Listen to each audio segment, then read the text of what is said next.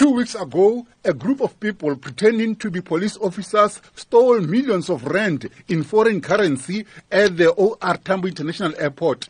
Reacting to the weekend arrest of 5 suspects, Phahlane applauded the team of top investigators from the police unit and the Hawks. He says they did splendid investigation work with the arrest of the 5 suspects, who includes a police officer. We can report that 5 people were arrested over the weekend, and those people would have appeared in court today.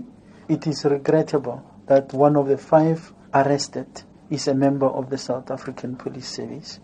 While it is regrettable, at the same time pleasing to know that where one of our own is found to be on the wrong side of the law, we will take action, and there is evidence in that regard. Phahlane says, following the weekend's breakthrough, police working on the OR Tambo heist hope to make more arrests. He says the preliminary investigation shows that the heist was carried out by more than 5 people. These 5 people arrested are not the only ones that were involved. We are still pursuing other suspects, and we can only call upon the community at large, those with concrete information on the whereabouts of the remaining suspects, to work together with the South African Police Service to ensure that the perpetrators of this crime are brought to book.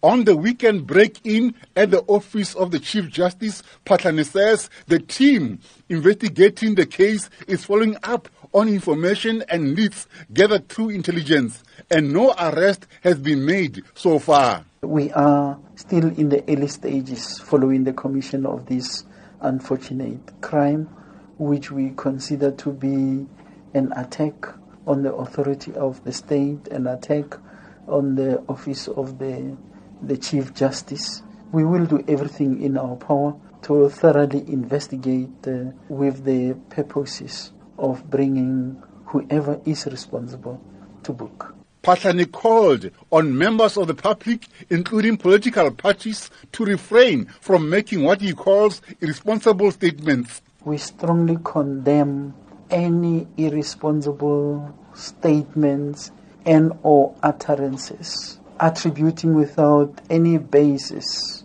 Phahlane says those arrested in connection with the OR Tambo heist will be charged with robbery and a related charge of conspiracy to commit crime.